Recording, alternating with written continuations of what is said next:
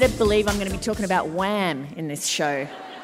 Yeah, I love that. Like, we had to really wait for that first iteration of the chorus to come up. Otherwise, it would have made no sense. Look, I could have sung it from the opening line. I know you could have. I've had the worst Nobody wants Wham. to hear that. I've had the worst Wham earworms after watching the Wham Netflix doco. I just constantly am walking around going, DHSS, just non-stop. It's just horrendous. So, yeah, warning, if you go and watch the Wham Netflix doco after we talk about it tonight, this will be you too. Yeah, and also you've sent me about 88 text messages saying, have you watched the Wham thing yet? Have you watched the Wham thing yet? Have you watched the Wham thing yet?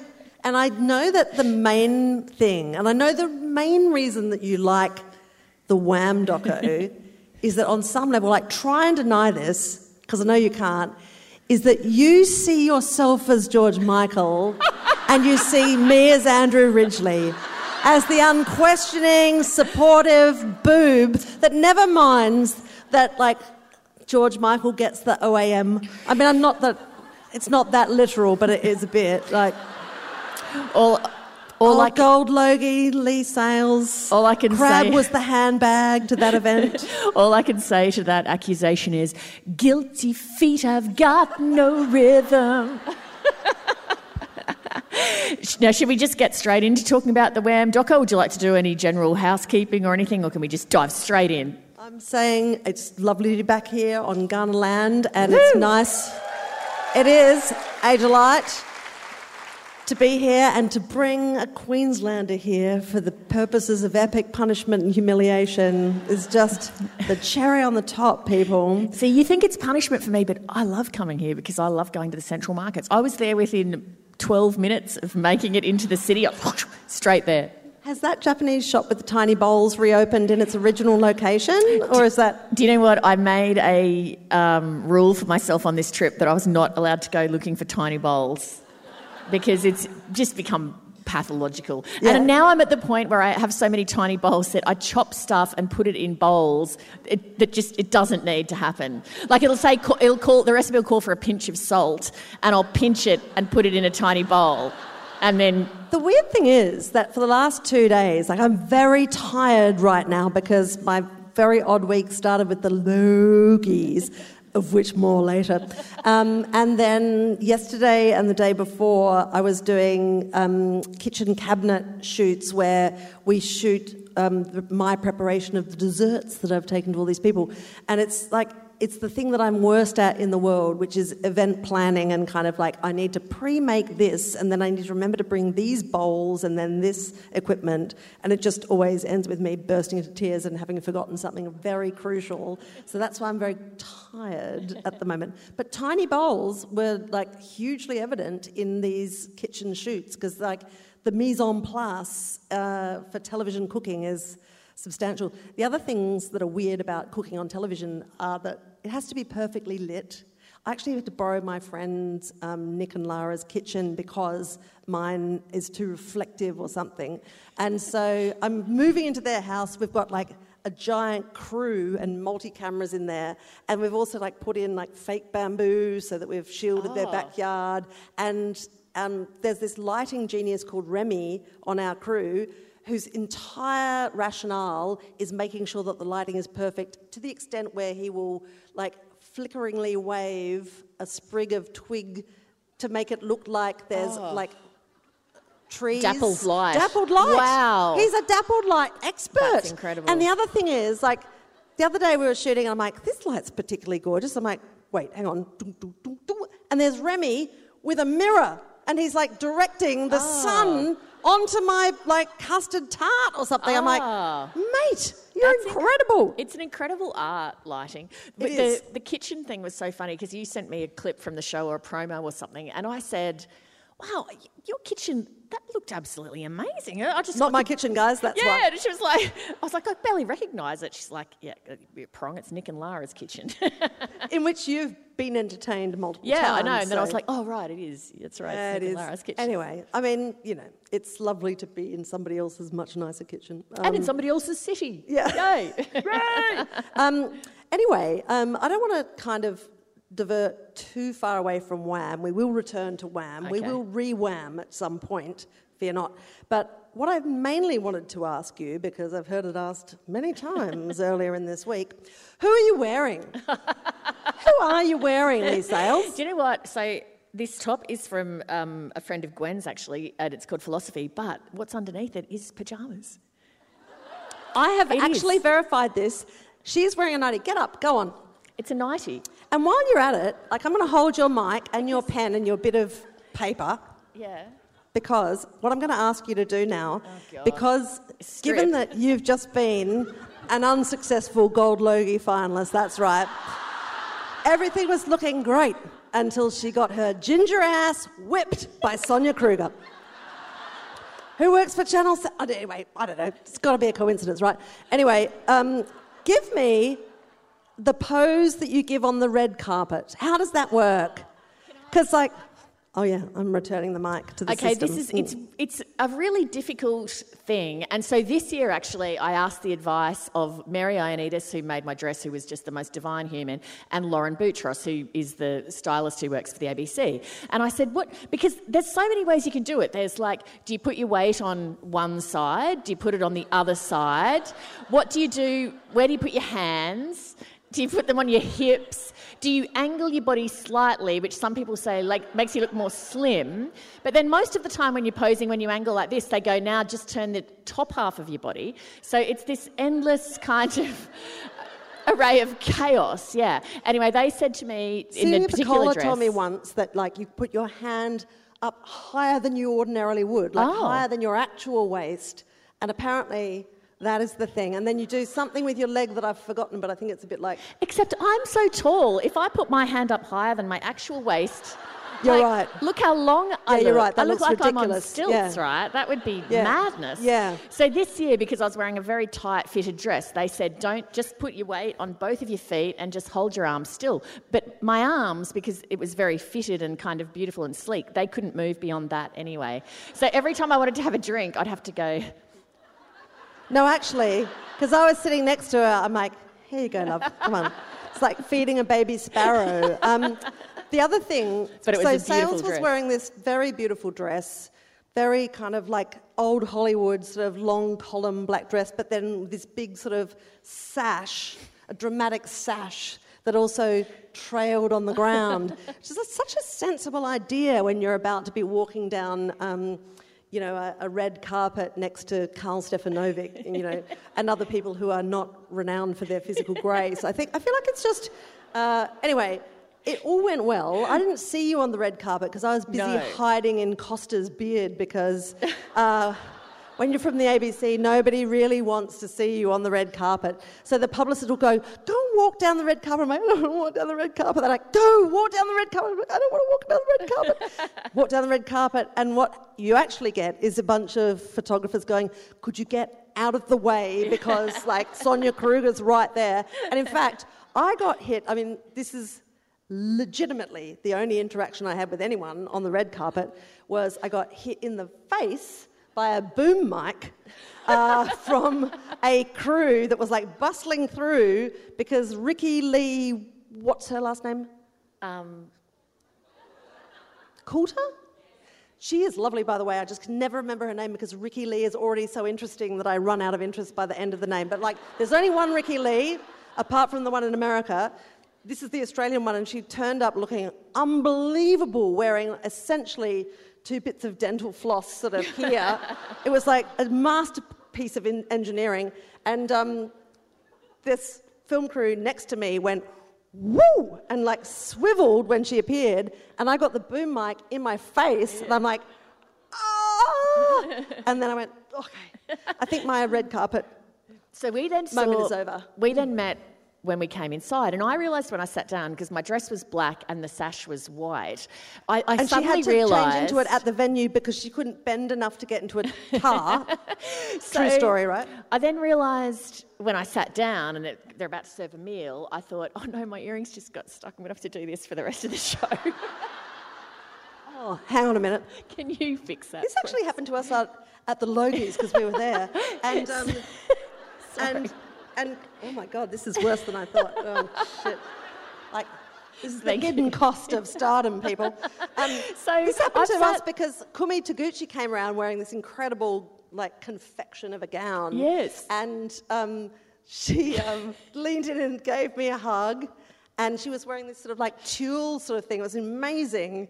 And then she kind of straightened up and she's like, "How are you, girls?" I'm like, "At what point should I tell you that my clip-on earring is now adhered to your sleeve?" Kumi's gone, "What? Oh my God." And she's like, "Have I ripped your earlobe off?" I'm like, "Lady, I don't have my ears pierced. This is all pretend. But my clip-on earring is now nesting on your arm." So I've sat down at the table and then the white sash is in my lap. And I've suddenly realised, oh my God, I'm going to have to be really careful here because there could be an easy tendency to be eating and then think that that's the napkin and just pick it up and then have a dirty mouth mark on it. And then to my delight, I noticed, oh, actually the napkin's black, so that's fine. I should be able to manage that. So I've put the black napkin on my lap. Then it's fallen off. And as Crab's mentioned, I can't really bend over. So I've said to Crab, "Would you mind picking up my napkin for me?" And I'm watching her, and she's trying to pick up the white sash, and every time she tries to give it to me, there's just more and more and more white sash, and I'm going, "It's right there." She's like, "It's not coming." I just handed her a lot of sash before I worked out that it's black. I was barking up the wrong napkin. So that was our Logies for 2023. It was so shocking. I mean, the thing is, I haven't been to the Logies since I was nominated. I know it was 10 years ago because my daughter, who is now 10, was a baby. She was 3 months old.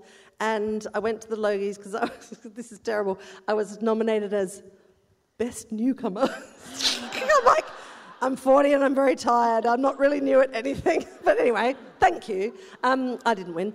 And we had to have a room upstairs where Jeremy was with baby Kate, who was the most uncooperative infant ever, just would not do bottles or anything. She's like, "I just need to be on you." And so I just zoomed up and down the elevators all night, breastfeeding her, and then went to bed at 9:30.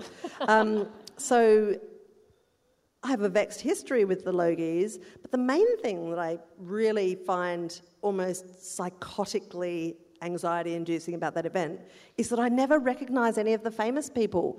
And I'm always like, "Hi there, you seem nice." And they're like, "Oh, I'm, person X from, something famous," that I then feel really stupid for not recognising. I'm sure I must have told you this story before, but I had that happen to me once. But it wasn't at the Logies. I got in a lift, and the man in the lift was extremely familiar, and so I thought that I knew him, and so I overcompensated with "Oh, hi, how are you? Oh, good, yeah, great." And I'm racking my brains, is it a parent of a school friend? Is it someone from work? Trying to figure it out.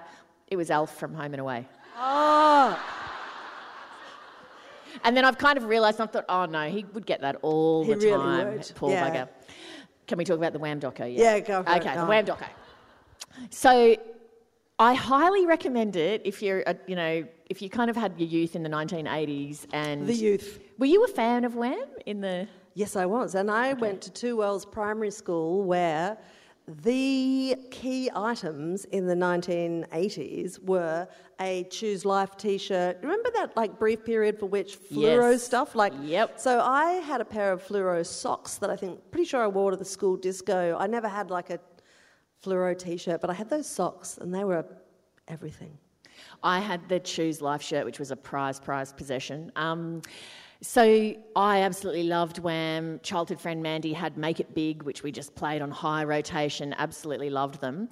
And so watching the Wham doco, it is such a joy bomb if you grew up watching that music.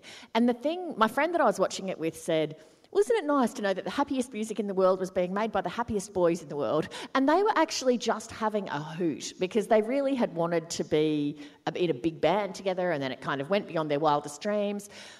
The thing that was the real revelation about it for me was I really knew very little about Andrew Ridgeley, and I had thought, like pretty much everyone did, that Andrew Ridgeley was just some dude who was riding George Michael's coattails. But the fascinating thing about this doco is that Andrew Ridgeley at the start was the confident, outgoing one, and George was painfully shy.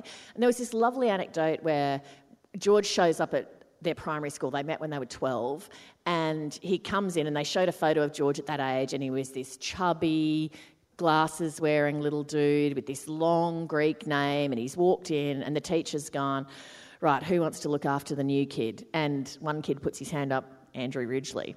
And so then they became best buddies. They were absolutely inseparable best mates, and they used to love music and sitting in their bedrooms and all the rest of it.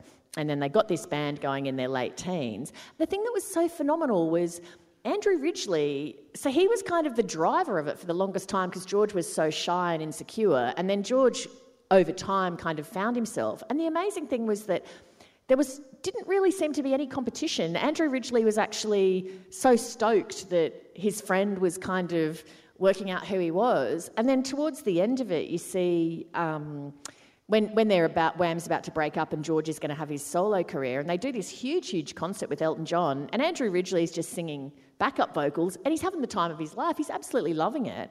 And the other thing that I thought spoke volumes about Andrew Ridgeley was that George Michael told him, I think when they were 18 or 19, that he thought that he was gay. Well, he knew that he was gay. And Andrew Ridgeley kept that secret forever until it came out later on. And when you look at interviews of them in the era, Andrew Ridgeley sitting there with his arm around George Michael. He's so completely comfortable and supportive with it. He was like the best friend that you could ever wish for. He was amazing. Do you know, I think that often you can tell a lot from famous people who have remained friends with people that they were friends with when they were like much younger. I mean, I noticed that about you actually, even though Mandy's my nemesis in so many ways. She isn't. But I think... Lisa Miller is. I think... Did she put together a video for your Logies thing? It was a bold bid for the... Yeah, it was. Yeah. Still failed. Anyway, I don't know. I mean, I think that little joy shot is all about the sincerity of that friendship and the unconditionality of it, because fame is such a warping thing, right? Like, it can just bring about all these pressures that nobody even ever plans or is aware of. And that was the true delight of that doco, for sure. Well, and interestingly, there's a doco that I talked about on the podcast before, which is George Michael Freedom Uncut, which you can also see. And it picks up from the start of George Michael's solo career, and in fact came out before this Wham doco. And George Michael makes the point that that kind of precipitated a really bad period in his personal life, because he's then this massive star and Faith comes out, and it's one of the biggest albums in the world. And he's now no longer with Andrew Ridgeley. And of course, it's the pre-mobile phone era, and so you're not able to keep in daily contact. And he's realised that, well, what actually made it fun and kept me grounded was that it was me and Andrew, and so I had some connection to who I actually was and my old life. And then when that was removed, then all of a sudden he just felt completely lost. And in fact, there's a wonderful bit of colour in that where he says, I'm sure everyone remembers what the Faith look was with the jeans and the bomber jacket and the glasses. And George Michael says, it was the worst. Like, I couldn't make eye contact with another human being for 2 years because I had to wear those glasses everywhere. They were like really reflective as well, weren't they? Yeah. Like totally hiding from everybody glasses. I love the bit of colour as well in the Wham doco where they're shooting the film clip for Last Christmas, and the director actually was filling the glasses. They're having a kind of party in it at the ski lodge, and the glasses were actually full of real wine. And so George Michael and Andrew Ridgeley in the voiceover are saying, you know, everyone was actually having a party. Like, the vision that you see in Last Christmas is actually all of us really having a fun time. And then George Michael says the thing that strikes him looking back at it is that there's so much hair, you can barely see the people for the amount of hair. It was a time of high hair volume, that's true. It certainly was. There's another, so there's 3 docos. She's not finished with... She's not finished with the real life of George Michael. How can there be more documentaries about George Michael? There's so many. So there's George Michael Freedom Uncut, which is, I forget which streaming service it's on. There's Wham, which is on Netflix, and there's George Michael Portrait of an Artist, which is on SBS. I liked that one the least because the Wham one clearly... I love it. I won't say anything more. Keep going. Connoisseur as I am of Wham documentaries. The Wham one on Netflix has the heavy involvement of Andrew Ridgeley. George Michael Freedom Uncut was being produced by George Michael before he died, and it has all these amazing people in it, like Stevie Wonder and Elton John and people that George Michael did collaborations with, musical collaborations with. And then George Michael Portrait of an Artist is interesting, but it's more people who are kind of one step removed, who are commentating on the Wham phenomenon. So you feel like you're getting the kind of outsider's view rather than the insider's view. As a Wham connoisseur, I still enjoyed it, but it was third on my list. And now for the rest of our show. And this is what I live with. I do have a little segue here, and that is that the Rockstar documentary that I watched recently was actually about minimal hair. And it's been a very weird couple of weeks, apart from the fact that I've been like absolutely flat out. About 2 or 3 weeks ago, I watched the Sinead O'Connor documentary, and it's called Nothing Compares, and it's still on SBS. It's a terrific piece of work. Now, I have been a bit funny about Sinead O'Connor because I used to listen to her album, The Lion and the Cobra, non-stop with my late elder brother. So I've been a bit not listening to it because it's a bit like... Whoa. But I sat down and I watched that doco and I was so overtaken with admiration for that woman. I just thought there's this incredible, incredible sequence of her singing at the Emmys. She would have been about 19 or 20, so young. And she sings that song Mandinka, which is the most sort of life-giving kind of exuberant song. She's pregnant and she's just belting it out. She's shaved her head. Nobody knows why. She can't quite explain it either. And it's the Emmys where I think Public Enemy was sort of banned from the Emmys because they weren't proper music or something. And she thought that was bullshit. So she shaved the Public Enemy, emblem into her head, and when she belted out her song, she was sort of expressing solidarity with Public Enemy. Anyway, just to look at her face, she's so young and so fierce, and I hadn't really gathered... I sort of knew a little bit about her life story. I hadn't appreciated just how traumatic her childhood was, and I found, the documentary is so affecting. It's just such an extraordinary portrait of this powerful young woman who, the thing that I learned mainly about it was how little she valued her stardom. You know, that point at which on the late night show she rips up a portrait of the Pope and she just goes, "Know your real enemy," and then she gave no warning to the producers that she was going to do that. She just pulled it out of her bra and ripped it up. And it was the picture of the Pope that had hung in her mother's house. And, it kind of destroyed her, and she didn't care. Anyway, that album, I continue to think, is one of the great albums of all time. It's absolutely extraordinary that it could be produced by such a young woman. Her voice is almost ethereally, miraculously, perfectly beautiful, but also she will always wreck it by going into a growl or a sort of roar. It's just such power. Anyway, and the song on that album called Troy is one of the most powerful pieces of writing I think I've ever orally experienced. It's amazing. Anyway, so I then, after watching that documentary, started listening to that album again. And in fact, I got my daughter, Audrey, who's 16, listening to it, and we were listening to it on a loop. And then I woke up 10 days ago and saw the news that she had died, and I just thought, it completely undid me. And I don't think I was by myself, because there seemed to be this, particularly among women of my age or our age, there was this just complete despair. I think because she, when you said the word power before, that's probably the word that I associate with Sinead O'Connor. She just had a real innate sense of strength and kind of just projected this sense of, this is who I am and I'm uncompromising about that, and like it or leave it kind of thing. But also if you see her in interviews, just this sort of also the shyness and kind of not timidity, but anyway.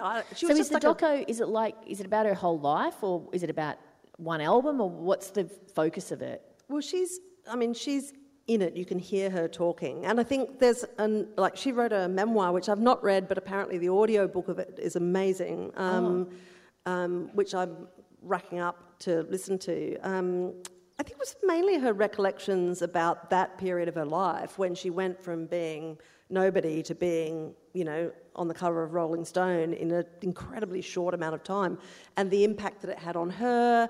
And she had a baby very young, and the impact it had on her relationship. Anyway, I mean, she obviously spent the subsequent years really trying to find a place of peace.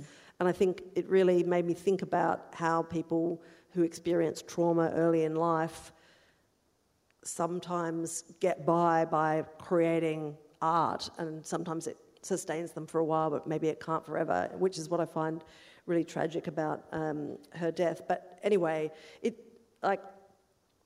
was kind of,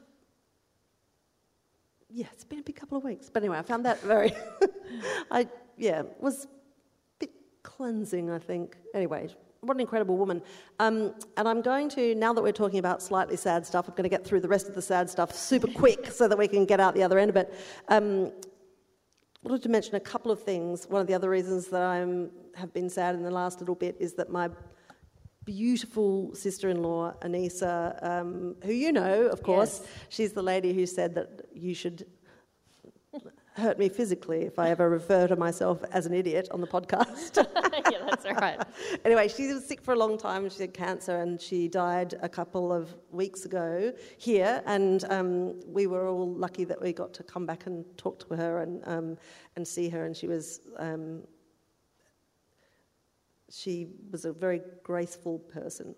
Anyway, one of the charities that we are donating proceeds from tonight's show to is the QEH Palliative Care Unit, and I want to thank particularly Hannah Sundquist, who's in the audience tonight, I know, who looked after Anissa so beautifully in the last weeks of her life. And I also, this is controversial, but anybody in this whole country who works in palliative care is a goddamn legend. Absolutely. And I have never ever heard anyone say, I met someone in palliative care and they were a jerk.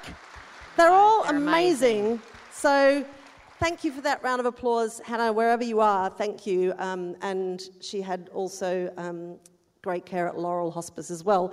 And also her children, Anissa's children are here somewhere. Is anybody feeling brave? Yay! Woo, woo, woo! Come here! Amina was threatening a cartwheel, but I don't think it's going to happen. Anyway.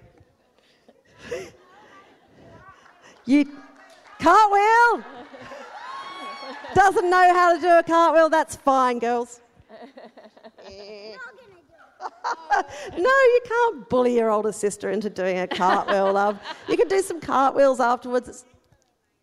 You can bully your older sister. I know, I've seen it happen. No. Listen, you don't have to do a cartwheel. We're also just, making total spectacles of you poor innocent children. Go back to your cousins. And your twisties. No, she may not be innocent.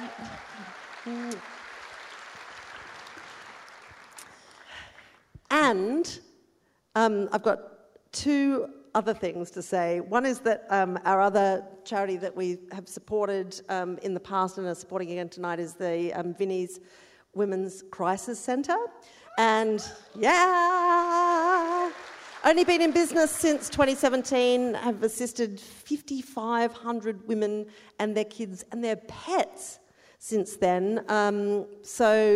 And I think the support that we've given them in the past has enabled them to run this program called Ready, Steady, Go, which is like a kids' fitness and sports program, which makes me very happy. Excellent. So thank you to the representatives that are here this evening. And I said I'd tell you something cheery to deal with all the horror, and that is that, how great has the World Cup been? So good. Yes. It has been a soul-cleansing thing. I cannot believe how incredibly exciting those games have been. And also, I love, because I've been watching on Optus Sports because we smartly took out that subscription. And I love that the commentary is amazing. They've got all these incredibly just self-assured, no bullshit chicks commentating on their own sport with no self-indulgent wah. It's just like they know what they're talking about and they're just like having a really interesting conversation about this mad stuff you just saw. Wow. Amazing that sports commentary can be so bullshit-free. I went to the opener at Homebush between that's enough. Matildas and Ireland. And what the great thing was, just looking at the demographic of the crowd and how broad and diverse it was, and how so many blokes, so many kids, so many women, like really mass appeal that I think would have put paid to any notion that women's sport doesn't attract an audience. The other thing that sticks with me that night is the Irish fans on the train were just making me laugh so much. I reckon they sang 16 songs in 4 minutes. It's just... It was just like, I can't believe you guys are squeezing in another one, and another one, and another one. 2 lines. And it's all about efficiency. It was classic. They were very entertaining. So that is cheering. The other thing is, this is quite random, listen to the greatest podcast recently, and it's a Radiolab podcast. It's like, you've got to scroll back a little bit, but not that far. And it's called Crabs All the Way Down. Yeah.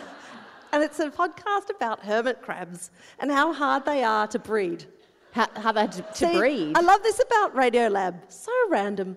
Yeah, it's just there's a couple of little segments about crabs. And the first bit is, hermit crabs are really hard to breed. Did you know that? Like, heaps of people have them as pets, but try and make them breed. And the point of this podcast, while I interview these specialists, is like, nobody cares enough about hermit crabs to work out why they're hard to breed. And nobody's ever really nailed breeding them because it's just hard, and, you can just go and steal them from the, natural environment and sell them in pet shops, and then they die because they're being looked after by incompetent children. But looked after properly, they can live for 30 years. Oh. Yeah, ow. And they just change up shells and they just stick new stuff on their shells, and, they're pretty cool. Anyway... So this podcast is about this woman called, I think her name's Mary, and she's just this lady who's, like, she lives in America, her kids moved out of home, she's a bit of an empty nester, and somebody asks her if she will crab sit their crab. And actually it turns out they're actually moving state, so this is a permanent crab sitting arrangement. But she doesn't tell her husband, because she's kind of like, we're going to look after this crab for a little while. She becomes obsessed. And she builds a crabitat for this crab. A what? And a crabitat. Oh, crabitat. And then she gets some more. And then, before you know it, she is deep in the weeds of breeding hermit crabs. Oh. And I've got to tell you, this podcast, like the tales of her adventures... Like, she eventually succeeds where no scientist has ever succeeded in breeding en masse hermit crabs in captivity. And the key to her success is the most touchingly beautiful and applicable to humans life lesson I've ever learned. Well, you better tell us, because I don't know if I'll listen to this whole podcast. So she sets up the crabitat. There's a second part of the podcast as well, which I'm not going to go into, but it's about how crab formats, i.e. like a sort of platter with, flat platter with 10 legs, is constantly genetically reappearing everywhere in the universe. Like, crabs are the master species. Wow. Oh, yeah, that's the second bit. But anyway, back to Mary. So she builds a crabitat, and she's got, like, when she sees that one of her crabs is pregnant... She builds, like, multiple ponds, and she makes things lovely and easy for the mum crab, and the babies hatch out and they're in the water, and she builds little things for them to climb out onto land, and it doesn't really work. And then the next year, it happens again, more babies, and she decides that she has to be more merciless. She has to, like, scuff up the water. She has to make it harder for them. And she said, I'd learned that I needed to be the ocean, because the ocean is not kind. The ocean is not organised to serve the needs of one species. This is freaking me out, because you said the message is the key to, like, functional relationships. No, be the ocean. Be the ocean? Yeah, it's like chaos. Right. And if you try and protect your little crabs from chaos... Right. they will die because eventually life will just go bam. I love how this is the anecdote you've wheeled out as the cheering up the audience anecdote. I've got to tell you, it is pure joy, this podcast, in the same way that the Wham thing is. Okay, all right, good. It really is. I mean, it's glorious. Is there an Andrew Ridgeley crab that's like friends of the other crab and... Mary is Andrew Ridgeley, as everybody in this whole theatre has already recognised. Okay, now Late to the party. Okay, right. I've been dying to talk to you about something, and I feel like it's taken me a while to process it, and it is the Barbie film. Oh no! Oh dear! I feel I'm going to be disappointing the audience after that reaction. Right. Oh, so I undertook to see the Barbie movie before tonight, and I failed. It's fine. Okay, so I've got my notes split into questions, likes, dislikes. And the final thing is comment from Gwen, which was really good. Okay, so my questions. My recollection of playing with Ken as a child is that he was a brunette. Was he? So is it an American thing? Why was Ken blonde in the film? Sorry, that is your... That's your key issue with the movie. Well, I never actually owned Ken. I only had I was in proximity to kids who owned a Ken, and I thought he was a brunette. So can someone just tell me what's the blonde Ken? Oh, Malibu Ken. Oh, Malibu Ken. Oh, so there was a Malibu Ken. We have a panel of experts in the front row. Just cannot wait to share the expertise. Okay, right. Okay, I remember Malibu. Are you okay to hang around in case we've got other questions? I do, actually. Yeah. I have got another one. Who was Alan? Ken's mate. So was there an Alan doll? Oh. Okay. Alan. Was that A-L-L-E-N or A-L-A-N? A-N. Doesn't seem very Barbie on brand, does it? You're all... Alan! Okay, it's that explains it. It's like, somebody being called Dennis with one N, and being a Barbie character, like Dennis. Okay, so it was... Apologies to any Deni in the audience. Was Alan basically Skipper? Yeah. I see. Alan is to Ken as Skipper is to Barbie. Okay, great. Okay, thank you, everybody. Good night. No. There's got to be more questions. No. Okay. I just love that you're wearing a nightie. It's just it's very on brand, but also just so... It's efficient. Such effrontery. It's efficient. You wore that nightie to the... Midwinter Ball. I did. The Press Gallery Midwinter Ball. I did. And does that mean that when you go home, you just shimmy out of your bra and then you're... Wow. Correct. And then She's all about economy. And then I just put a more casual jacket on in the morning and get straight on the plane. Good to go. Okay, returning to my lists. Here's the things I liked about the Barbie movie. Excellent use of the Indigo Girls, who are one of my favourite bands. Really loved that. The acting I thought was really fantastic. The acting was fantastic, Lee Sales. I found Ryan Gosling absolutely hilarious. In fact, I thought everyone in it was really fantastic. Margot Robbie... I just feel a giant inflatable butt just sort of hoving into view over the horizon. Anyway, keep going. One of the best characters, which I think you'll really enjoy, is Weird Barbie, who's played by Kate McKinnon, who's the Barbie that a kid's played with a bit too rough, and they've cut the hair and drawn makeup on the face and always doing the splits. And so that was actually really clever and funny. So lots of things made me laugh. My nieces who you've just met actually have a Barbie that's had its face chewed off. What's that one called, guys? Oh, no, they've gone. Sorry, they've gone It's kind home. of like They're a bored. Weird Barbie. Yeah. And I can't... It's actually half of its face is gone. And I think we can all... I mean, anybody who has a dog, which that's not a part of the Venn diagram that includes you, but dogs really like to just maul Barbies in the most unspeakable ways. Did you have Barbies when you were a kid? Yeah, I think I had one. Right. And then I also had a sock doll that my grandmother had made, which is lovely, but very different silhouette from Barbie. They played nicely. I had Pink and Pretty Barbie and I had Western Barbie, and then I had friends who had like accessories like Barbie camper van, which I really coveted. What? Nobody ever got Barbie that. Dream Home, and people who had Ken and stuff. So we played with them quite a bit. What about that one that was just like a decapitated Barbie that just had like put makeup a head on. Yeah. with hair that you could did have style? that, I secretly wanted that, but I was embarrassed to ask because it was so... So it also, visually, it's an amazing film. Like, the Barbie world that they've created is absolutely incredible, and the attention to detail around that kind of stuff is really fantastic. Does like a 30-year-old Harrison Ford turn up just because they already spent the money on the can. CGI? No. And also, I loved that show, Sex Education, and clearly someone involved with it had some link to Sex Education because 3 cast members from Sex Education were in the Barbie film. So every time one of them showed up, I was like, oh, I love you, I love you, I love you. So that was great. Okay, here's the things I didn't like about it. So the first thing was, and this is not necessarily bad, but it reminded me of a Super Bowl ad. That sounds kind of bad. I mean... Well, okay, so when you're watching the Super Bowl and everyone does the big spend and they do the most amazing ads, and they're really entertaining, they have big-name celebrities in them, and they're like often little great mini stories and they're fantastic. At the end of it, it's still an ad for, Budweiser or whatever, even though it's really entertaining. And I still felt like I kind of got to the end of the film and I felt like, wow, Mattel would be pretty happy with that. Because the message of the film was...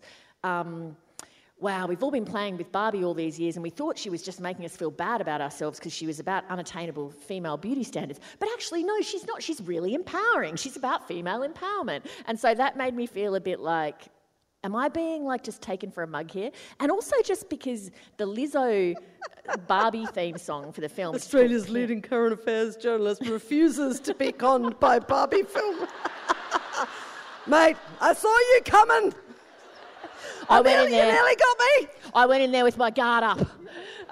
What did Kate McClymont think of it, though? She's like, That's right. I'm after gangster Barbie. I took Hedley Thomas with me and we watched the Barbie film and we... And so... yeah, it kind of made me feel like it was very commercial. And I was going to say the Lizzo song called Pink, which is in the film, it reminds me of... It sounds, and I don't know what button it's pushing, it's something like deep in my subconscious from childhood, but the song kind of goes like, hey Barbie, and it sounds like the TV ad for Mattel or something. It's pushing some button that to me it sounds like an actual ad. So there was that aspect of it, but then I also feel like, well, movie making is a commercial venture, I'm not so... Oh, this is getting a real Zoolander 2 vibe. Yeah, and then also... to give some context, as we well know... Please. As we well know in this podcast, I like to go to the movies and I just like to see Tom Cruise riding a motorcycle off a cliff, right? In an entertaining film, and because I got plenty of it in my day job, I don't really want a lot of politics. So I want just to be entertained if I'm going to a big commercial film. So the second that they start talking about and literally using words like patriarchy, I'm like... oh, I just want to have a nice time. This is not why I went to the Barbie movie. And not think about this. I just want to have a laugh and be entertained. So that's my bias, right? That I'm going there and I don't really want a political film. And so I'm going to now analyse it on a political level. But they started it. To be clear, they made it political. Barbie movie, too didactic, says Lee Sales. Well, so first, I couldn't quite work out what political message they were trying to land because they squarely were making some kind of political message. But they've set it up as kind of a zero-sum thing between men and women where all women are amazing and supportive and kind and all men are aggressive and dumb, and women can only thrive if men are kept down, and if men are thriving, then women have to be oppressed. And so I found the message of it kind of... I was like, well, what is this message? Anyway, Gwen went to see it and she wrote... And so I got to the end of it and I was just kind of baffled and like, I don't know what message I was supposed to take from that. Anyway, Gwen went to it and she sent me the best analysis of it afterwards, which I just thought I cannot have summed that up better myself. This is Gwen who created all of the merchandise that's out there. I should have said Gwen which, Blake. Yeah, I know. And also had time to... provide some cutting critical analysis of the Barbie film. Have we got the poo drops out there? I don't know. What are they called? The number 2 drops. Number 2 drops. I don't know if they're here tonight, but anyway, who knows? So Gwen also texted me. She said, she went for her birthday. She was like, I was a bit baffled by that. She goes, I was just thinking the whole movie is built like a kid playing with the Barbies. It's like once upon a time, and it's a nice slow story to start with. It feels like it has some direction, and then the player and her friend are like, and then this, and then this, and then the story goes bonkers, and it builds and builds and builds and builds, and the two players have their own agenda about where it'll go, and then it ends suddenly because mum calls you because it's dinner time and your mate goes home.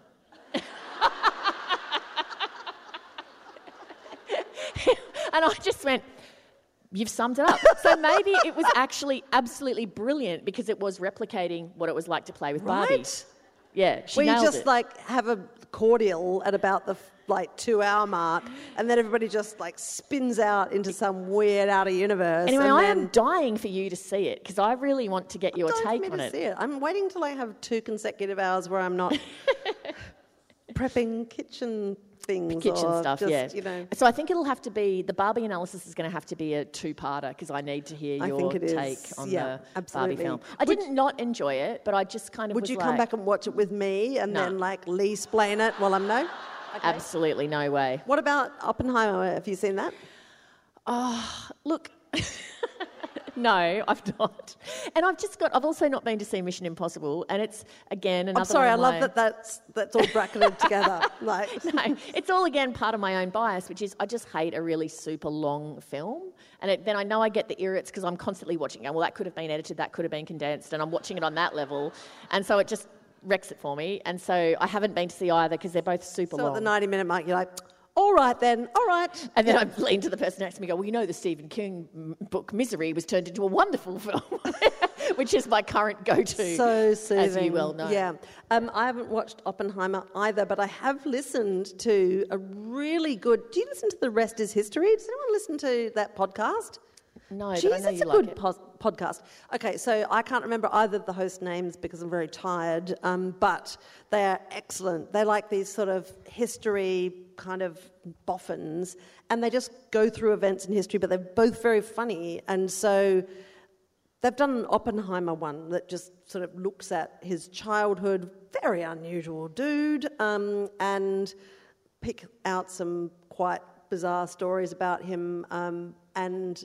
One of the things that I like about these two, because I've only just recently started listening to them on Jeremy's recommendation, and today I listened to most of their episode on the Raiders of the Lost Ark, because we were talking about Harrison Ford, the ineffably youthful star of those films, and they just go through the historical truth of the Ark of the Covenant. And fantastic. They're just like, well, here's how it appears in the Bible. It's a bit mixed up. Everybody's a bit confused about exactly what it looks like, but there's generally assumed to be sort of carrying loops that you can put poles through to carry this thing, but that doesn't make much sense because it's supposed to be deadly to even be near, so why would you put a pole through it and carry it?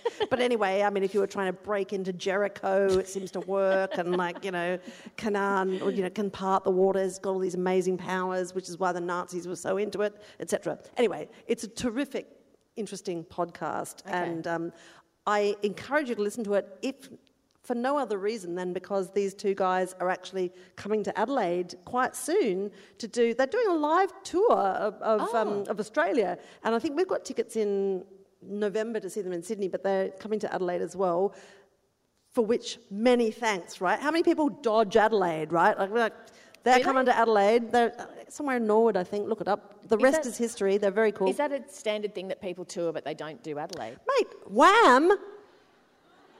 Wham! Did not come to Adelaide. Did not come to Adelaide. Ah. I remember. Salty tears. I probably wouldn't have been allowed to go, but I remember. One thing that I will say about Logies recently is that Kitty Flanagan was performing, I think, here. Right? Did anyone go? Far out. She is so good. She is a top shelf human. Do you know how I know? On Sunday night, she was booked to do her live show here, and then she got nominated for a Walkley, and she refused to pull out. She honoured her commitment to be on stage here, and she won the Logie, sorry, Walkley. She won the Logie, but she was here because she loves Adelaide. She's like, I've always been kindly treated in Adelaide, and I will never let an Adelaide audience down. And that is how you know that lady is a stand-up person. Anyway. Sounds like somebody who didn't have a handy pair of pyjamas set for a black tie event. Correct. I mean, that's probably right. Anyway, and of course, you know, the new season of Utopia is like... She's just a ridiculously talented woman. And a good person, so there you go. I've not met her, but I really haven't. We can't be in the same place at the same time because of the curly hair principle. You know, in the Logies, I had to get into the limousine with Costa, and I think it was like the sort of giant hair. We had to be sort of packed in like this. Anyway, sorry, I've got off the topic, weirdly enough, but what I will say is that podcast is terrific. So get onto it and then go and see them here. One thing that they both do, these two total historical eggheads, is that they've got this shorthand that makes me just absolutely cat myself, where one of them will say, oh yes, I was researching this in the Bodleian Library the other day, and that's their shorthand for Wikipedia. It's just so fun. Oh, that's great. I was in the Bodleian researching this the other day. Just typed it into Wiki. Yep. Oh, that's great. Another thing that I've been dying to talk to you about, and I've been sitting on it waiting till we actually met for a podcast. Hatching it like an egg. Is bring it forth. So, you know, we both loved Fleabag. Yes, we did. And everyone loved Fleabag. So, originally, as everyone knows, that was a play at the National Theatre, and the Dendy has recently played you know how they sometimes play the National Theatre productions? They played the Fleabag recording. So I went to see it. Oh, man, it was so interesting seeing... Because you know how so often you've read a book or something and then you see the film adaptation or the TV adaptation. So going in the reverse direction to then see the original was really fascinating. So it was a one-woman show. So obviously none of the characters who are in the TV show are in the show, right? And so you're watching her... No hot priest. Amazingly, the content cleaves really closely to season one without anyone else ever actually appearing. But the writing and her performance is so vivid that you almost feel like that they are appearing. So that was just incredible seeing how she did that, where she would kind of be relaying, like, oh, I had this conversation with my sister. Like, one of the bits that sticks in my head, and I forget the gag, but it is in the television show, she and the sister, it's in an early episode, go to that feminist lecture that their fathers bought them a subscription to. And the sister says something, and Phoebe Waller-Bridge is trying to not make a joke about it, and she's trying to bite her tongue, and then she looks at her sister, and then she just looks away, and she's trying to not laugh. When she does it in the stage production, it's absolutely incredible the way that she does it without having another human there, and that kind of repressed laughter that you're trying to get under control. She does it amazingly. So, because I always think of her, even though she's the star of that show, I often think of her as a writer because the writing of that show is so strong. But watching her on stage, I was so struck by her physicality and that kind of rubberiness of her face and her body, because she's kind of so long and kind of slim and a bit amorphous in her movements. But it was one of those performances where you feel like, a bit like when I talked about Benedict Cumberbatch and the Frankenstein thing. I was sitting in the theatre watching it and thinking, I feel like I'm watching an absolute star. Like, just from this one performance, I can see that you're a major star. Like, there was just something in her. But amazingly too, like, you know how in the season one, Olivia Colman's character, the stepmother, that's quite a well-developed character and she's amazing. There's only one sentence referring to her in the entire play. Oh, that's interesting. And there's only a very limited reference to the father as well. The father is... you know, yeah, very well fleshed out character too. There's a lot about the rat boyfriend, and again, her physicality of every time she refers to him is just so superb. There's quite a bit about the sister. There's a lot about the friend that she owned the cafe with. Anyway, I'm not sure if it's Guinea Pig Cafe. The Guinea Pig Cafe, yeah. Anyway, if you get a chance to see it, and you can actually, National Theatre at home, you can actually watch and download things. It's well worth a look. So if you're keen to watch on the small screen an account on stage of something that later became a small screen production, like... You can't go past this. Yeah, it was great. What have you been watching? I meant to go see that and I didn't, and I've been in such a spiral, like I just have had zero time to do anything. But I have seen movies on planes, and and I did see Julia Louis-Dreyfus's film You Hurt My Feelings, which is all about like distrust in marriage, and it's. Oh. I sort of thought after I saw the Indiana Jones kind of reboot, and we were talking about Mission Impossible, and we were laughing about these dudes who like find it difficult to age. Because they're like, I'm just going to team of CGI experts to make me look 25 again, which is like amazing if you can marshal the resources, I guess, or could be bothered, I don't know. But I really like this film from Julia Louis-Dreyfus, and I've been a little bit listening to her podcast, which is about, it's called Wiser Than Me, I think. Yeah. Is it good? Yeah, well, it starts off with Jane Fonda, and her whole mission is just to like interview older women who get a bit shut down, and just to ask them about, well, how do you feel now that you're 70 as opposed to 50 or 40 or 20 or whatever? And it's a little bit. I mean, it's a little bit, oh my God, you're amazing, but it's like there's some good bits in it too. And I think it's difficult to avoid the, oh my God, you're amazing. But I actually think Julia Louis-Dreyfus is one of the great enduring talents. She is. Oh, amazing. Yeah. Amazing. Like, totally amazing. But I also like the fact that in this film, which is called You Hurt My Feelings, she's a writer. And she's so happily married to her husband, and she's like really pooping out this novel that she's, struggling with. And he's like, "It's amazing. It's so good. You're amazing. You're such a good writer. I love it." And then she overhears him in the sock department of a department store, saying to his friend, who's also, the partner of her friend, it's so exhausting. The book's no good, but I mean, and so it's like a breach of trust in the very heart of this marriage. Anyway, that sounds great good. Film. Is it a comedy or a drama? It's both, I'd say. But like also, she's incredible, and she hasn't made any stupid efforts to have her face butchered or anything. Like she just, Who plays the husband? I can't remember because I'm so tired, but he was very good.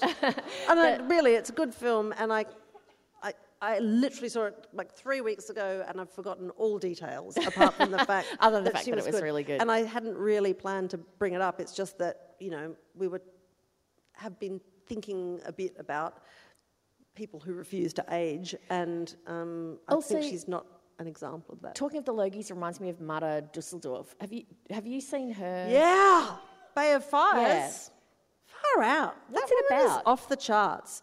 Okay, so I'll tell you what it's about. And it's basically about Marta being a ridiculously clever writer, producer, director. I may be insulting other people who did those roles in this show, but like she has created this drama. It's called Bay of Fires. She is the lead character. She is kind of like a wealthy sort of eastern suburbs lady, lives in Melbourne, runs a family business that she's sort of inherited from her dad, and they have this gorgeous house and 2 kids, and her husband you don't know that much about, and then all of a sudden she comes home and finds her like housekeeper dead in the garden. She's in the shopping centre and someone tries to kill her, and she's clearly being assassinated. Someone tries to kill Marta. Correct, yeah. So she's clearly a target. Somebody's been to her house, killed somebody else, and this woman who's a cop shows up in the shopping centre and just says, "You got to get out of here right now. Don't even grab anything. You need to go into essentially witness protection." So she and her 2 children move with absolutely nothing. They don't even have their phones, or they move to this very small village in Tasmania, and they start with nothing. Nobody knows who they are. They don't know what they're doing. They don't even know why they're there. The kids are just like, what the hell, Mum? And they don't have any clothes. They've got to go to the local thrift shop. And so she's basically from the get-go in this series wearing this sort of lumpy parka and a sort of crocheted jumper and this sort of hippie skirt. And I gotta say, I'm about episode 4, I think, because I've been sort of nibbling away at it late at night and then sometimes falling asleep, even though I'm so interested. I haven't been watching in optimum conditions, but the main thing is just Marta owns the screen. I mean, sometimes you get that thing with Aussie dramas where you're a bit like, ooh, is anyone going to be a bit wobbly? And she is just, sorry, I just sometimes get that because sometimes there's a bit of a is there a bit of a playing up of the kitschy bit or what's happening? And she's just terrifying. Oh, great. She's so good. And you watch her face and everything is happening on her face. She's a superb actor and she really pulls this project together. The kids are great as well. And I still have no idea why someone is trying to kill her. And I texted Marta the other night and went, oh my God, this is incredible. Why? What's going on? She's like, episode 5, baby. It all becomes clear. So I'm approaching the reveal, but it's a tremendous piece of work. She is amazing. Do you know what I feel she is. like? Also, Pamela Rabe's in it. Rabe's in it.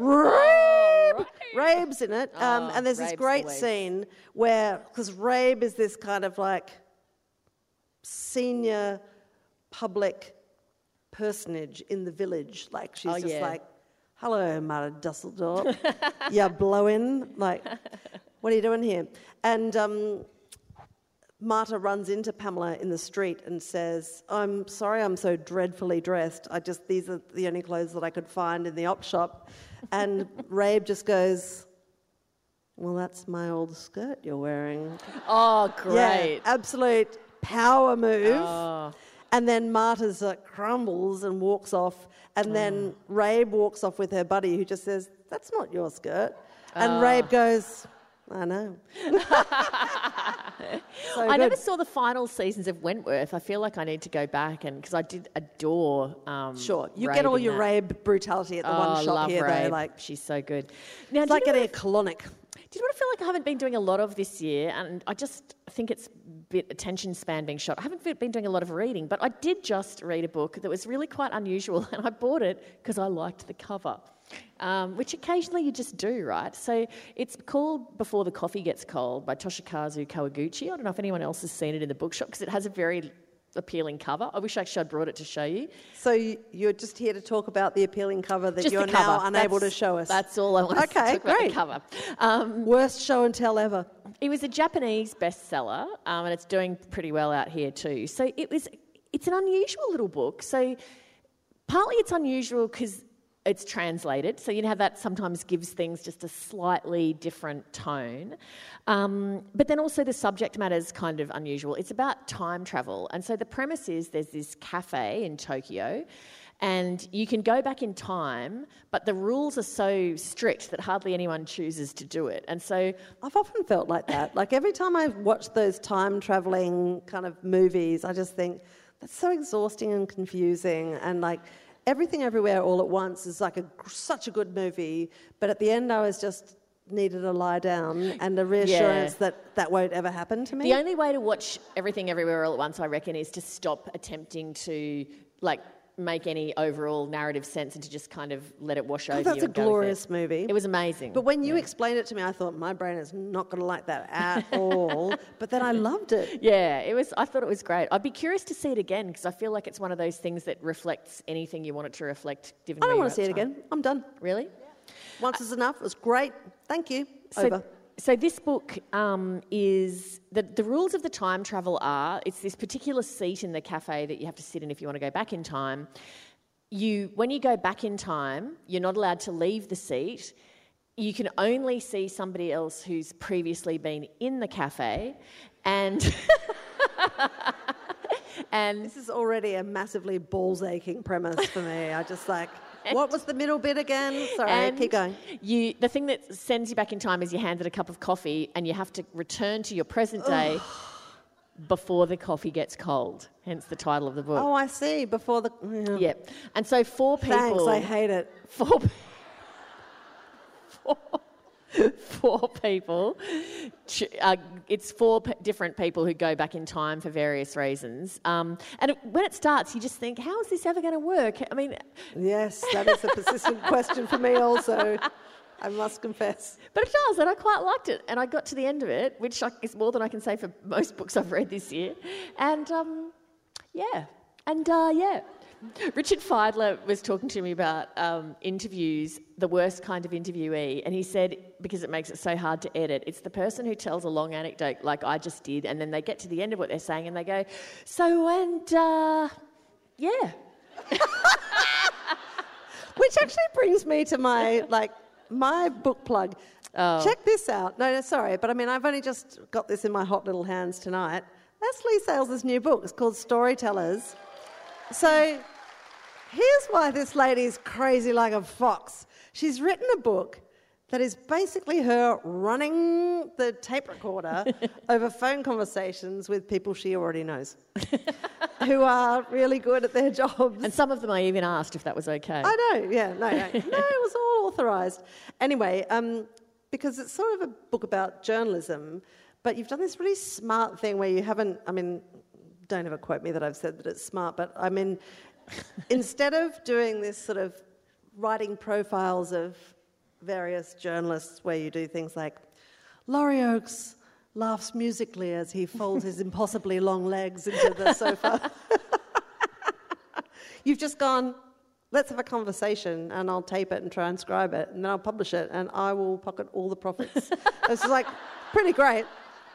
But also it means that all of these conversations are in the voices of these, often quite nuts journalists that you've interviewed. And I love that on the back sleeve, instead of people doing quotes saying, Lee Sales is one of the preeminent journalists of her generation, she just grabbed little quotes from the people that she's interviewed. So Trent Dalton says, the lesson is, go with the story, man.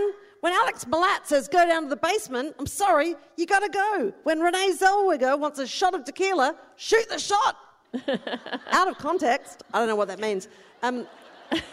Also, Kate McClymont. I'm just an innately optimistic person. I think people might want you to stop what you're doing, but they don't actually want to kill you. Well, that's something I cling to. Also, Samantha Maiden, Adelaide lady. The greatest pull quote, I think, in this entire book. Some of my best stories come out of getting the shits. Which is like, you talk to Sammy, and she's just like, absolutely. Sometimes I just get the shits. That's how that Hawaii Scott Morrison story came about. She tells the best anecdote in that about... She broke the story that Scott Morrison was in Hawaii when the bushfires were burning, and so she tells the story of how she actually uncovered that story. And what she says is that she just kind of noticed that he seemed to not be around, and that Michael McCormack, who was the Deputy Prime Minister at the time, was kind of taking the running on things. And so she rang the office and she was like, where is Scott Morrison? And they were kind of being rude to her and sort of, you're the only idiot who cares about this, go away kind of vibe. And then she said, and that really gave me the shits. And some of my best stories come out of when I get the shits. And then she talks about, she was like, right, where is he? And so she's ringing every person she can think of with any connection to any airport and unions and baggage handlers. She was ringing baggage handlers she was Sydney ringing Airport literally because she was underoccupied. It was January and she's just like, you know what? I'm bored and I've got the shits. So and she finally found someone that had seen Scott Morrison getting on this plane to Hawaii, and then that was how that story came about. The quote I actually like the best is the Richard Feidler one. This is pretty great. Richard Feidler, great interviewer. He says, occasionally you're talking to someone and you go, oh my God, I'm interviewing a giant dickhead. I think this is something you and I both have experience with, Lee. Have you, so good. Have you read the inscription I wrote to you in it? No. Oh, you should read that out. I hope you can read my handwriting. God, all right. You might enjoy it. Does this mean I can't resell it? That's why it's here, because I brought it for her tonight, because they just came back from the printer this week, and so I signed one for her, and then... I'm in the top 200 of people to get the first, For Crab, please feel free to dispose of this when done. You know I would. Love sales. It's very touching. Thank you. I'll do my normal thing when I dispose of it, which is to put your home address on the inside flyleaf and then just give it to Vinnie's, which is also one of our charities this evening. Can I just say, I forgot to say this about Vinnie's. The delight of recycled clothing is one of the chief firing joys of my life. Oh, you're amazing at it too. I am amazing at it. Yeah. And in fact, I wore to the Logies a gown that I bought on eBay 15 years ago, a Vivienne Westwood gown, bought it for $150. Incredible. Right? And then I lost it in my cupboard for a while in a box because I think I was pregnant when I bought it. There's no way it would have fit. But then, things change. And I found it recently. I went, I'm wearing that to the Logies. Literally, anytime you have a black tie thing and you go, what should I wear? I'm like, get that Vivienne Westwood dress out. It's such a good dress. Very good dress. Yeah. And also, I've left the tags in so I can resell it as new.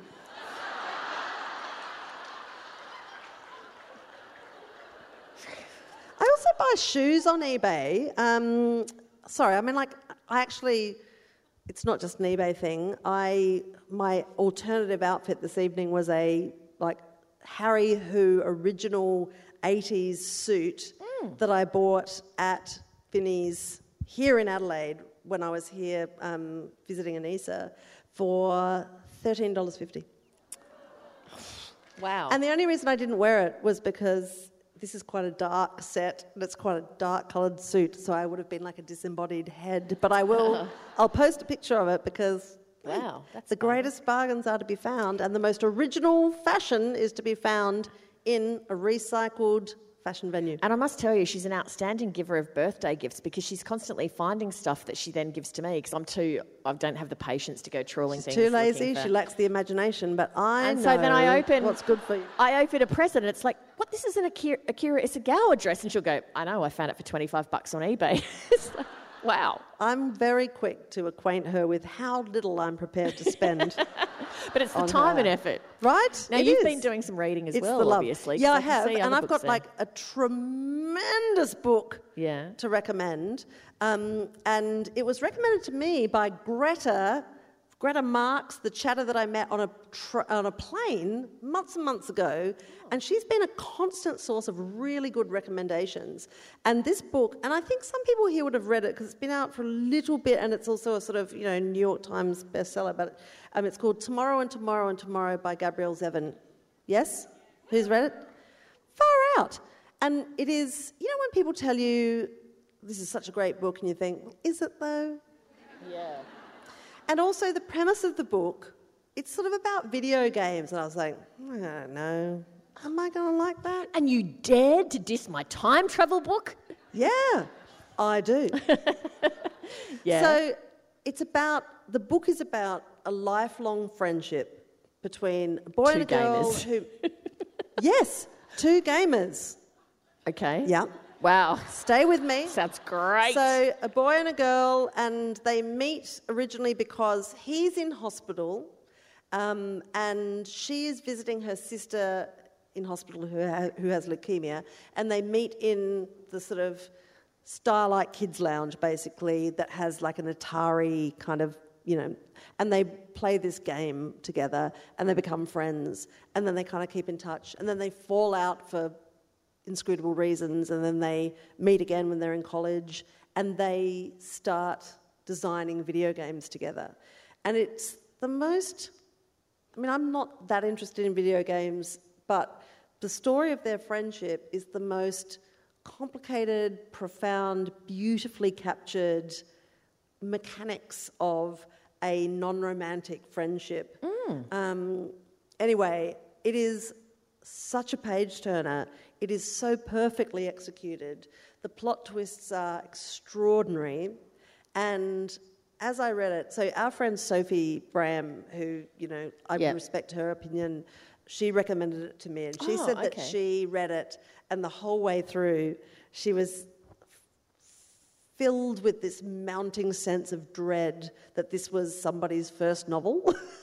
She was like, because it was oh so good. My God, you're 22 and this is your first novel, isn't it? I hate you. And then she got to the end, she's like, she said, I refused to Google the author until I'd finished it. And then she did, and she's like, it's a 10th book. Oh, amazing. Now I'm so pleased for you that you've pulled off this incredible piece of work. So so my daughter, Audrey, I gave it to her. After I'd finished it, I went and I bought 2 copies of it, because I read it on my Kindle, and then I bought 2 copies. I gave one to my sister-in-law, Margot, and I gave one to Audrey, and I handed it to her, and she sat down in this armchair. I was out doing something, and she cracked it open, and when I came back 5 hours later, still there in the chair, and I said, how's that going? She's like, this book has colonised my soul.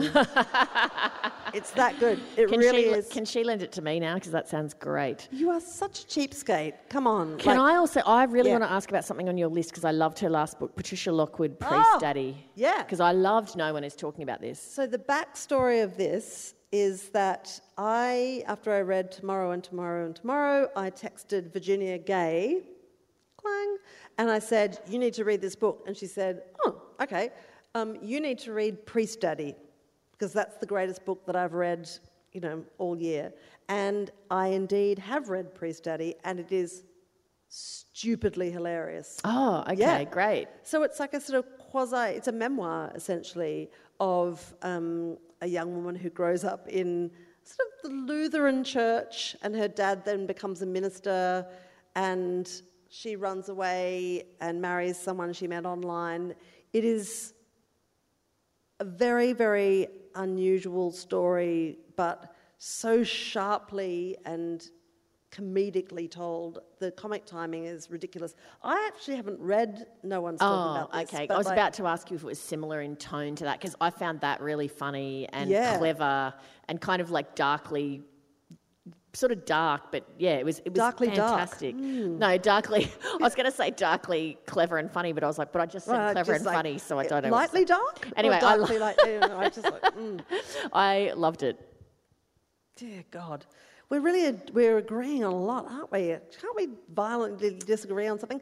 I think you're going to really like the Barbie film, so that'll be a probably violent disagreement. Well, I probably will. So I need to just remind people that this is out when? Honestly, I know it looks like I brought it for her to pimp on stage. I literally just brought it because it just came from the printer and I wanted to get it off my kitchen table. I did it off my own bat. Yes. And also to cover the fact that I'm about to say, watch Kitchen Cabinet when it comes back on August the 15th. Now it all makes sense. That's right. Honestly, we haven't made that show for like 6 years now. Wow. And it's been a real hiatus. Wow. Because we've sort of ran out of interesting people. we did 6 series in sort of 4 years, and we've burned through. Now, that's not to say that there are not interesting people in the Parliament that we didn't get to the first time round. But this one is like... There's been a big shake-up. It's like the beasts returning to the Serengeti or something. Like, there's just like a lot of very interesting people. And I think it is... we've shot now 7 out of 8 of the episodes, and it is the most interesting series we've ever made. Great. And part of it is... I think when we first started making that series, it was like, well, we better find some... We were looking for women, and there's so many dudes. We had a real crisis on middle-aged white men this time. We're like, how can we find a middle-aged white man? There's just so many diverse options. That's great. Yeah, and there's some of them are very fascinating. I know you've seen the. I've seen a rough cut of one of them, and I've found it very enjoyable. It's great. That's all I'm going to say. Play enjoyed by all. I don't know how much I'm allowed to say about anything, so I just won't say much other than I found you've seen the Peter Dutton one? I have, but I don't want to. I'm sure you don't want me to just drop what all the content is, though. No, don't. But it's definitely It's definitely worth a watch. Indeed, I will say that. It's very interesting. So now I'm looking at the clock, and I know how you feel about 9 p.m, and it's 5:02, because I've got a long and winding story to wind up with. Are you done? Because I'm done. Really, yeah, I'm done. going to. My I'm going to take it out here. Okay, you take it out. Okay, take it out, baby. I'm going to conclude the evening with a very Adelaide story. Because you know the thing about South Australia is that everyone is related. And if you're not related, you at least know, you'll know someone in common. So I will tell you a story about a book that I have read and enjoyed very recently that has repeated on me in a very interesting way.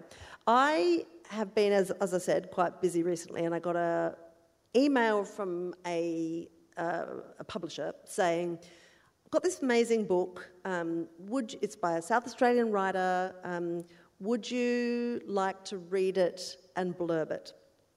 And I said, I absolutely cannot, because... Blurb it means giving a quote for the front cover. Do a little... Lee Sales is one of the preeminent, and sometimes you can do that quickly if you've got time.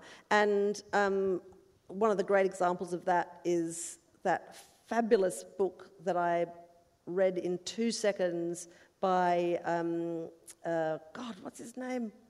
I'm going to look it up. I mean, we asked her to blurb mine, but she said no. She said she was I'm too busy. Forget about it.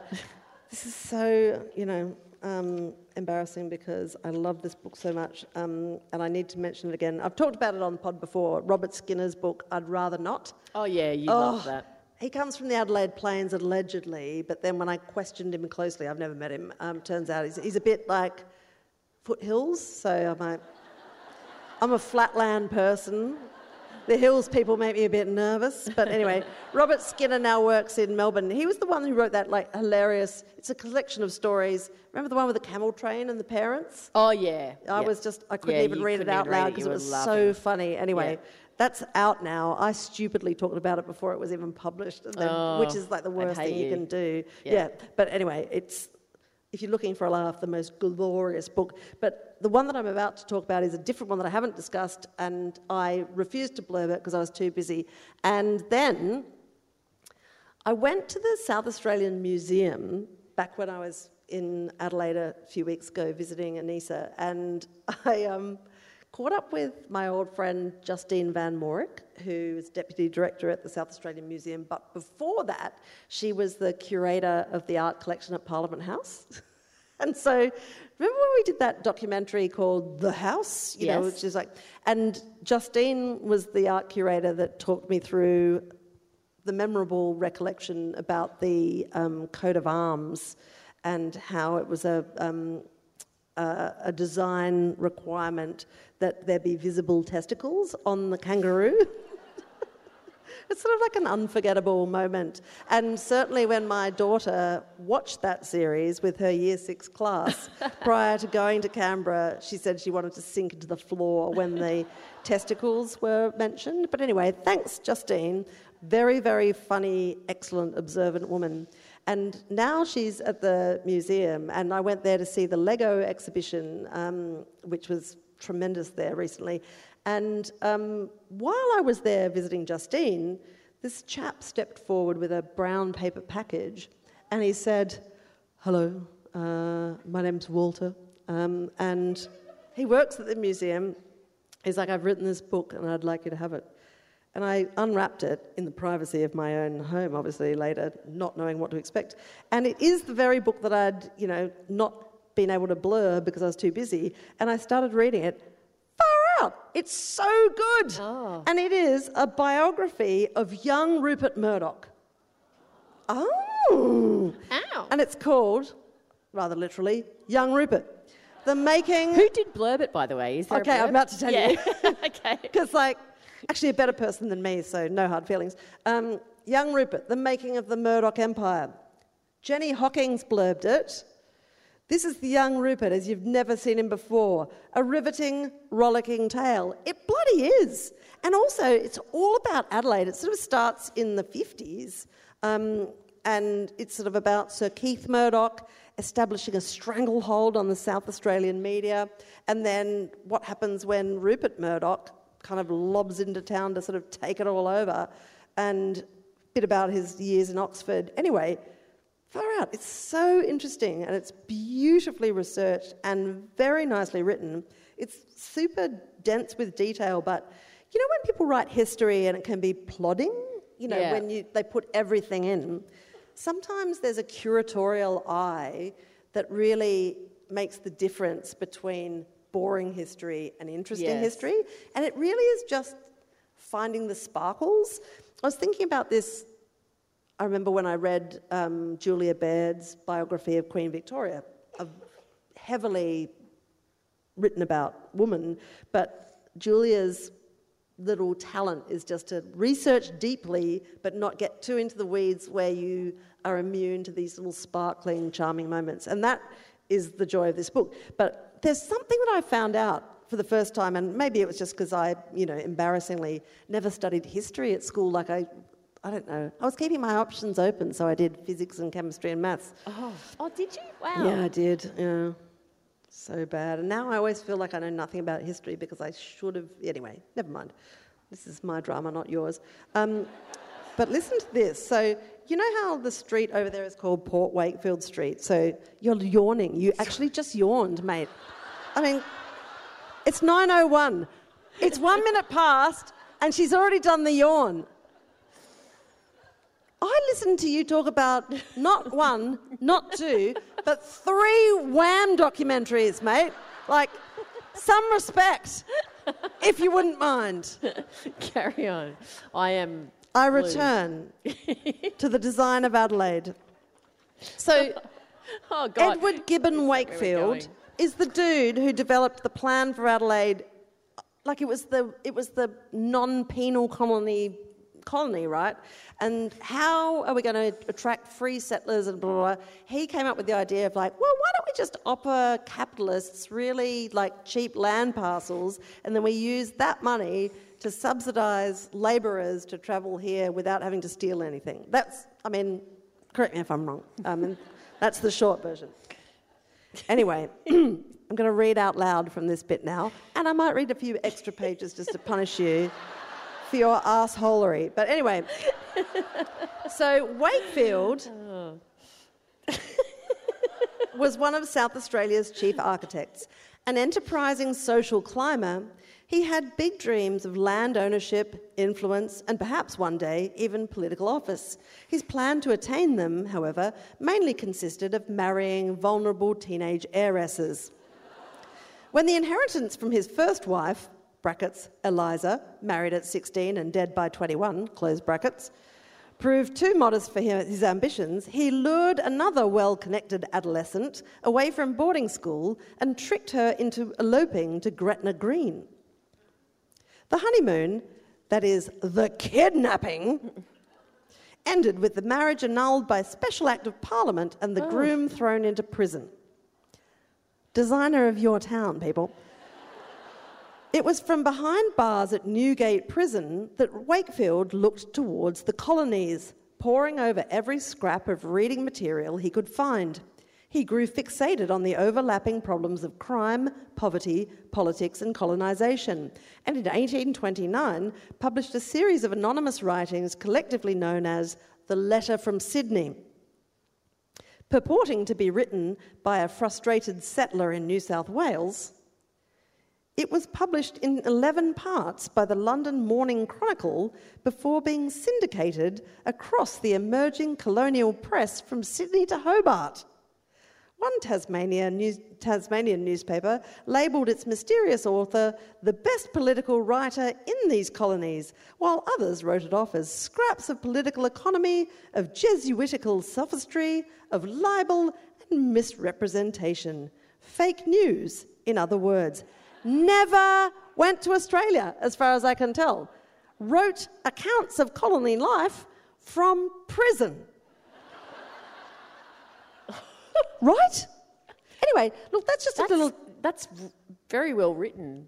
Yes, it is. Yeah, informative yet with a lovely touch of humour.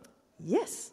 Okay. I told you it was a good book. It is. I love that you didn't believe me until I read a bit. But Sorry anyway, that- yeah, I'm lots sorry I of yawned. very good Murdoch detail as well. Anyway, it's glorious, and I've absolutely loved it, and I'm sorry I didn't, get off my fat ass to blurb it earlier, but I hope this makes up for it. Walter, lovely to meet you for that awkward 2 minutes, and thank you for giving me your book. Good. And that is an Adelaide story, baby. And that's our Adelaide show. And that's our Adelaide show. Oh, yeah, that's it. She's really winding us up because she's already yawned, and that is pretty much the end of the night, I reckon, as far as Lee sales go. Thank you for coming to Adelaide. Love Adelaide. Thank you for coming out. Thank you, everybody. Crabs all the way down, baby.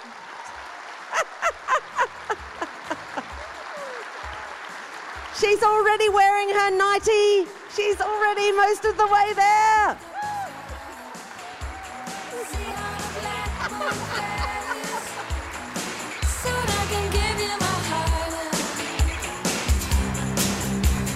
Yeah, Sinead, I can't dance.